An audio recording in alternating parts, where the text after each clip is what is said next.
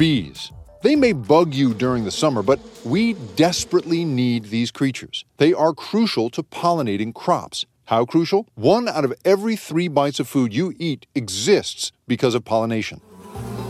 The honeybee is the closest thing there is to a domesticated insect. We take care of them so that they can take care of us by helping many of our crops reproduce. They're cute, with their yellow and black stripes and fuzzy little bodies. They're hardworking, thus the phrase, busy as a bee.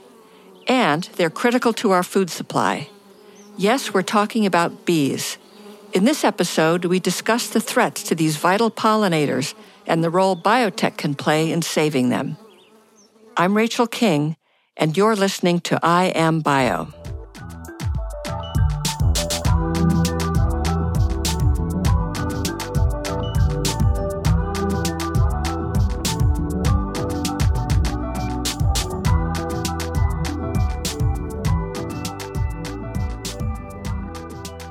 In the mid-2000s, North America's beekeepers noticed that bees were in trouble. Beekeepers were losing between 30 and 90% of their hives. The phenomenon was named colony collapse disorder.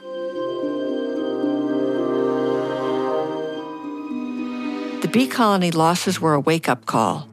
After all, without domesticated honeybees and other pollinators, we wouldn't have coffee beans for our morning cup, veggies in our salad, or even agave to make tequila for our margaritas. There have been several theories about the cause of colony collapse. The loss of forage plants and the overapplication of pesticides may be partly to blame. But pests like the invasive varroa mite, as well as diseases such as American foul brood, are also big threats to bees. Thankfully, biotech innovators flew into action, developing technologies to solve the problem of dying bees. Today, we talk with 2 of them, as well as an expert on pollinators, to get the latest buzz on bee health.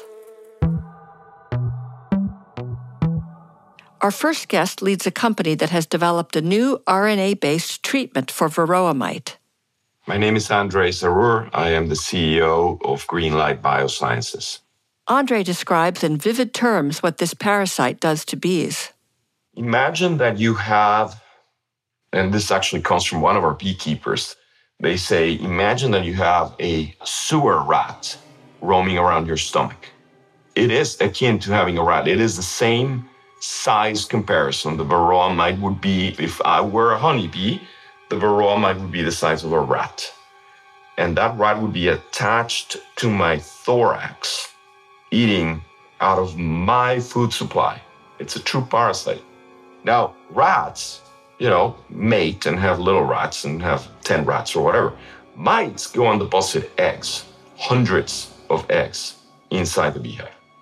So they catch a ride on the adult bee as they come into the beehive, and then they deposit their eggs on the baby bees.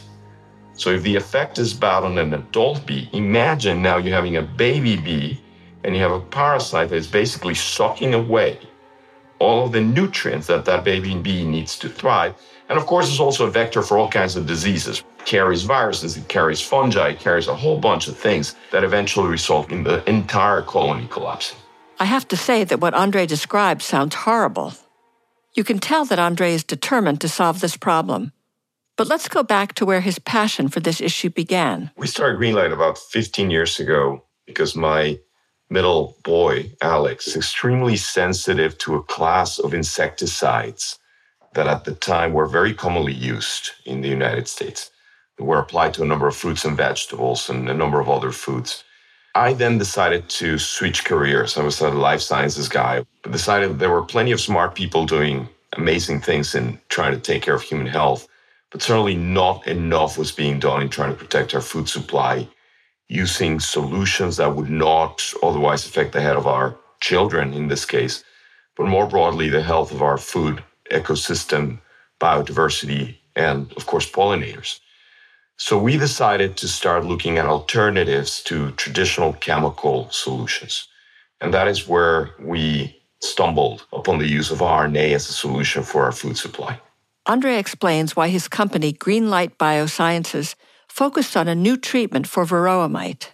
The importance of honeybees to our global food supply really cannot be overstated. If you think of the 100 top products that come from our fields, agricultural products, if you go to the supermarket and just walk through the produce aisle, 3/4 of the foods that you will see in your supermarket are actually pollinated by bees. Those crops account for 90% of the calorie intake that come from our fields. A collapse on our honeybee ecosystem or population would necessarily result in a collapse of our global food system. 20 years ago, 30 years ago, maybe 10% of hives had varroa mites. Today, virtually every beehive in the United States has varroa mites. Andre describes how beekeepers manage varroa mite today. The treatments that historically have been available are chemicals. Again, some pretty basic chemicals like oxalic acid. Oxalic acid is toxic. You don't want to be around oxalic acid. In fact, if you meet a beekeeper, and we've met many of them, I was actually talking to one over the weekend. He's like, we're doing the oxalic acid treatment in some of our beehives. I'm like, why are you doing oxalic acid in one of your beehives? I was like, well, because we still have to test and your product is not yet approved. So we need to do the oxalic acid. And the oxalic acid requires an astronaut suit because it's toxic not only to the varroa mite, it's toxic to the bee, it's toxic to the human. That's why it was so important to Greenlight to find an alternative. If you've seen a beekeeper applying oxalic acid or some of the other products in the market, they're incredibly complex. You need to put them in a particular way. You need protective gear to supply some of them.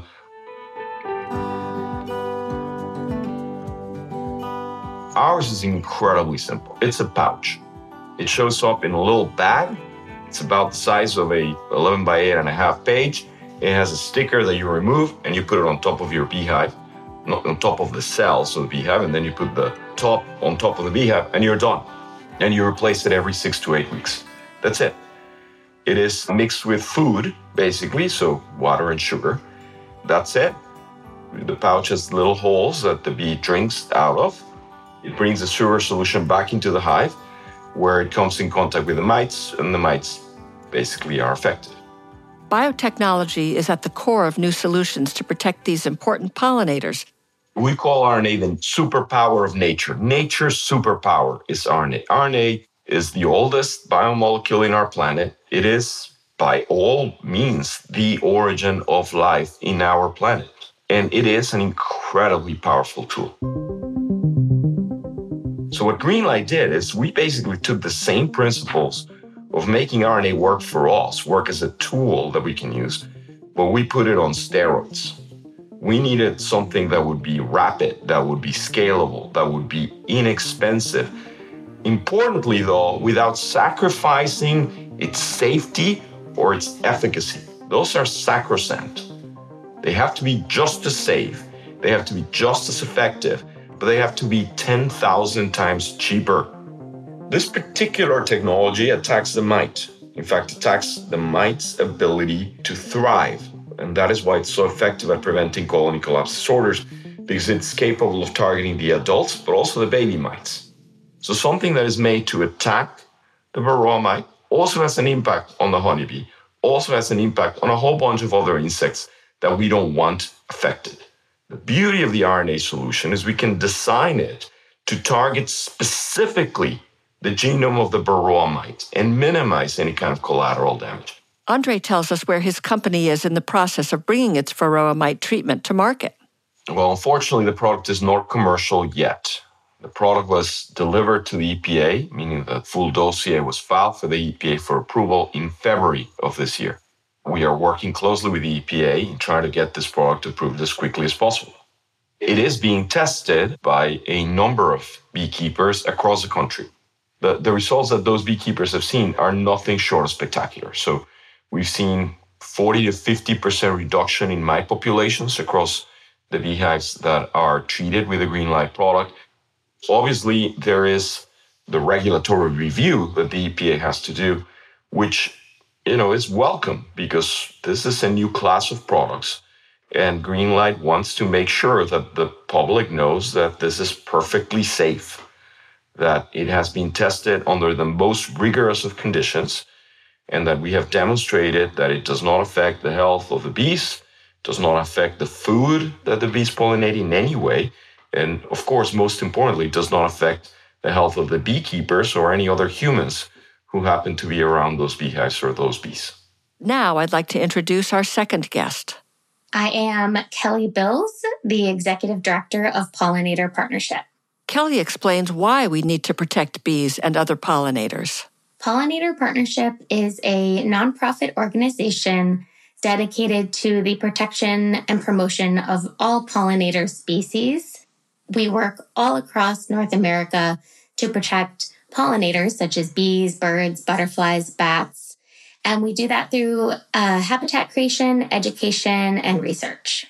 Pollinators such as bees, but there are many other species out there, contribute a ton to our planetary health and to our daily lives. So they not only provide ecosystem services such as pollination, where they are helping plants reproduce, they also provide a lot of other services such as things like their habitat providing erosion control, water filtration, carbon sequestration, basically all these things that are helping keep our environment healthy and helping to fight climate change.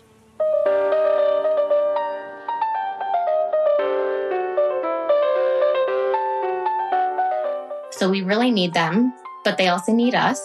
They contribute significantly to our modern day economy. Honeybees contribute $15 billion annually to the U.S. economy alone, and the other pollinators out there contribute approximately $25 billion to the U.S. economy. And then worldwide, pollinators in general contribute over $200 billion to the worldwide economy. They provide 1 out of 3 bites of food that we as humans eat in a Western diet. So they're just so important to keeping us healthy. Kelly says bee health is a signal of what's happening in the broader ecosystem. Bees and other pollinators are definitely a canary in the coal mine, as you might say. We call them an indicator species. They are kind of the first species to give us a sign that something's going wrong. With climate change and pollinators, what we're seeing are populations declining, but we're also seeing population range shifts. We're also seeing mismatch of when the flowers are blooming with the flowers that the pollinators need when they're blooming. The timing is mismatched because of climate change, because seasonal weather influences are happening at a different time. And so pollinators basically aren't getting what they need when they need it. So this is a really big issue. Bees are bombarded by a multitude of environmental threats, as Kelly explains. I mentioned some pests like varroa mite. There's also a lot of diseases that can be present in especially social pollinator colonies like honeybees. So there's things like deformed wing virus, which is exactly how it sounds. It makes their wings get deformed. They don't form properly, and therefore they can't fly and forage, and typically they die. So there's quite a few diseases out there, and I think the increase in climate change stresses and poor nutrition helps to, unfortunately, increase the presence of those diseases. There's also pesticides are a big issue as well. So we know our modern day agriculture does rely heavily on pesticides. The misuse of pesticides is something we really need to pay attention to. And I think habitat loss is probably the biggest one that I like to really bring to people's attention when I think about pollinators as a whole, and honeybees certainly. Without good nutrition and without good diversity of flowers out there in the landscape, bees, their health is going to decline.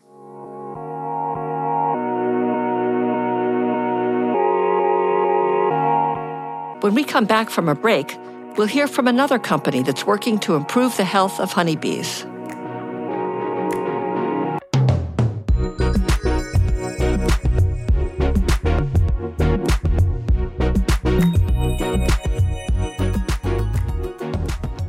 For the first time since 2019, we're hosting the BioInvestor Forum in person. Join us at the Hilton San Francisco Union Square from October 17th to the 18th. You'll experience 2 days of thought leadership, bio one-on-one partnering, and insight into investment trends for early-stage biotech companies. Visit bio.org/events.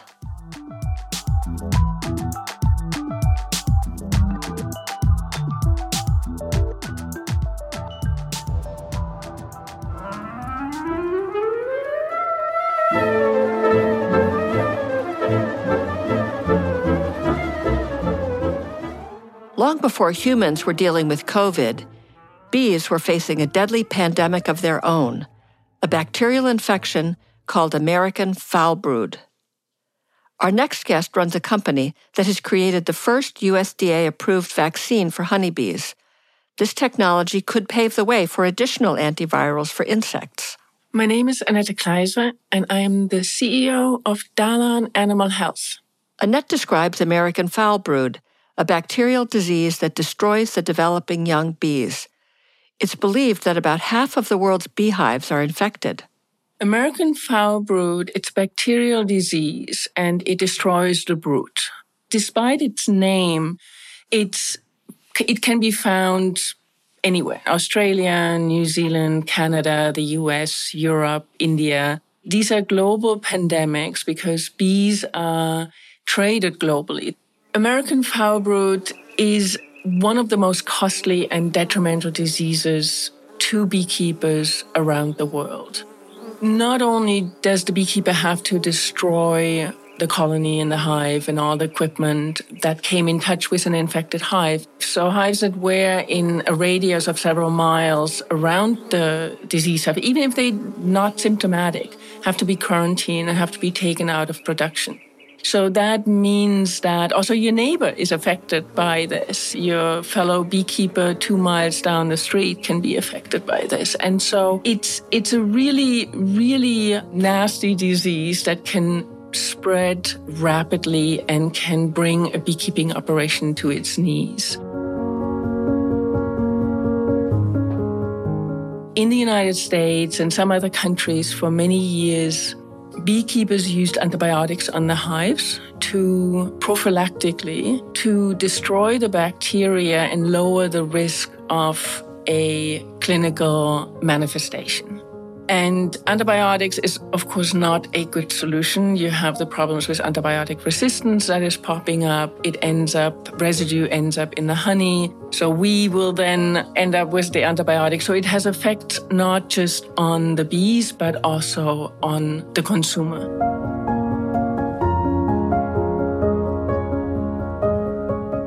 So we need to have alternative solutions for disease prevention in these animals and globally, and not just here in the United States. And that's where we came in. That's when we said, okay, we have to do something. We know immunization, vaccination works. It's one of the most effective ways for disease prevention. So we developed the first ever vaccine for honeybees to protect them from American foul brood. Developing a vaccine for insects was not just new, it was revolutionary. For a long time, scientists believed that insects didn't have an immune system, and therefore a vaccine wouldn't work. I often get the questions, why hasn't anybody done this before, if it is such a big problem? Well, because the science hadn't yet come to that level and that understanding that it's actually honeybees and other insects do have an immune system. They have a very simple immune system. They don't have an antibody-based immune system like we do that gives you a memory system for 30 years. But honeybees don't live that long. So you don't need this very costly, elaborate system. You need a first line of defense to when an infection or a pathogen comes that you have for a few days, you can build a defense. And when researchers realized about 15 years ago that insects, and that's not just honeybees, that's, moths and mealworms and grasshoppers. They all have this system. And furthermore, what they saw is that the maternal insect can pass the signal on to the next generation and the offsprings are protected. You may be humorously picturing a beekeeper trying to give tens of thousands of bees their tiny jabs. Of course, that's not possible. Annette explains how it really works. The way the vaccine is administered is through the feed, the sugar paste that is called queen candy. It's a powdered sugar with corn syrup or with water. Our vaccine is added to this sugar paste. So there are no needles, no little syringes involved. So we just mix it into this sugar paste. And queens don't like to eat themselves. They have to be fed by nurse bees. So in the cage, there are maybe 8 to 10 nurse bees. They take up the the queen candy, and they turn it into royal jelly. And this royal jelly now has the vaccine in it because they took it up with the sugar paste. And they now feed it to the queen, and the queen takes up the royal jelly with the vaccine, digests it, and then goes into an organ that's called fat body, that is very important immune organ in insects. And from there, it is transferred to the ovaries. And every little single developing larvae will see a piece of this vaccine and will also start mounting an immune response. So they will be protected before they hatch. That's when they are the most vulnerable, is in the first few days. So getting to the larvae and protecting the larvae before they emerge from the egg, that's so important. So this is just the first vaccine that we've developed to show that this is possible. We got the license approval, the conditional license from the USDA. We received that in late December this past year, in 2022. And in May, I believe it was this May, we started making the vaccine available to beekeepers in the US that can now purchase the vaccine, immunize their queens, the new queens that go into the hive to establish the new colonies. So it is now in the hands of beekeepers in several states around the United States. We are, of course, in the process of working with regulators in other countries. Our researchers are already working on other vaccines for other diseases that are threatening this particular industry. Recently, there's been more awareness of the importance of wild bees and other pollinators. Annette says the benefit of her company's technology extends beyond just honeybees. When you deal with wild animals, with wild pollinators, whether it's a bumblebee or whether it's a honeybee, they roam around, right? They fly out and they mingle with other bees. They mingle with wild pollinators. And when your managed honeybee colony is healthier, they are also less likely to infect wild bees. So this vaccination is not just for the beekeeper. It's for all of us to make sure that we keep not just the honeybee in mind, but also the wild pollinators in mind when we develop these protective methods and tools for the industry. Annette says biotechnology is changing the game of pest management. Biotech played a central role in the development of this vaccine. All our methods that we're using are biotechnological methods. And what is really important is that we want to develop sustainable, non-chemical solutions to save these critical animals. And here's Kelly Bills again from Pollinator Partnership with her take on the role of biotechnology in saving the bees, and maybe other species as well. I think biotech, technology, the science and researchers out there right now are doing tremendous work. I'm really hopeful about the potential for science, biotech, and other kind of research initiatives to solve some of these pollinator problems, and especially in relation to the honeybee conservation. There's some really cool research happening and really cool innovations in terms of how to fight some of the pests and pathogens that are impacting bees. So, there's even use of things like mushrooms and fungus and seeing how that can help with the varroa destructor. There's a lot of really great things looking at the nutrition of bees and how their kind of gut microbiome works. So there's so many really interesting, really technical things that are being looked at right now. And luckily, the amount of awareness, the amount of money getting put into this field is really increasing. We're getting a lot more support from the government, from legislation, for funding for these types of initiatives. So I'm seeing more and more researchers out on the ground, working to help pollinators. So this is really hopeful and really exciting. Kelly says everyone can help our pollinators thrive, including you, our listeners. Something everyone can do to help pollinators is to plant habitat. Anyone, really, even if you don't have a garden, but maybe you just have a window box or some potted plants, maybe you just work in a community garden, putting habitat, pollinator-friendly plants in the ground is a really easy and probably the most effective way to help pollinators. So We have a lot of resources on our website at pollinator.org to help you select which plants to plant. And that's going to keep the pollinators healthy, give them food to survive throughout the season, and help their populations be strong.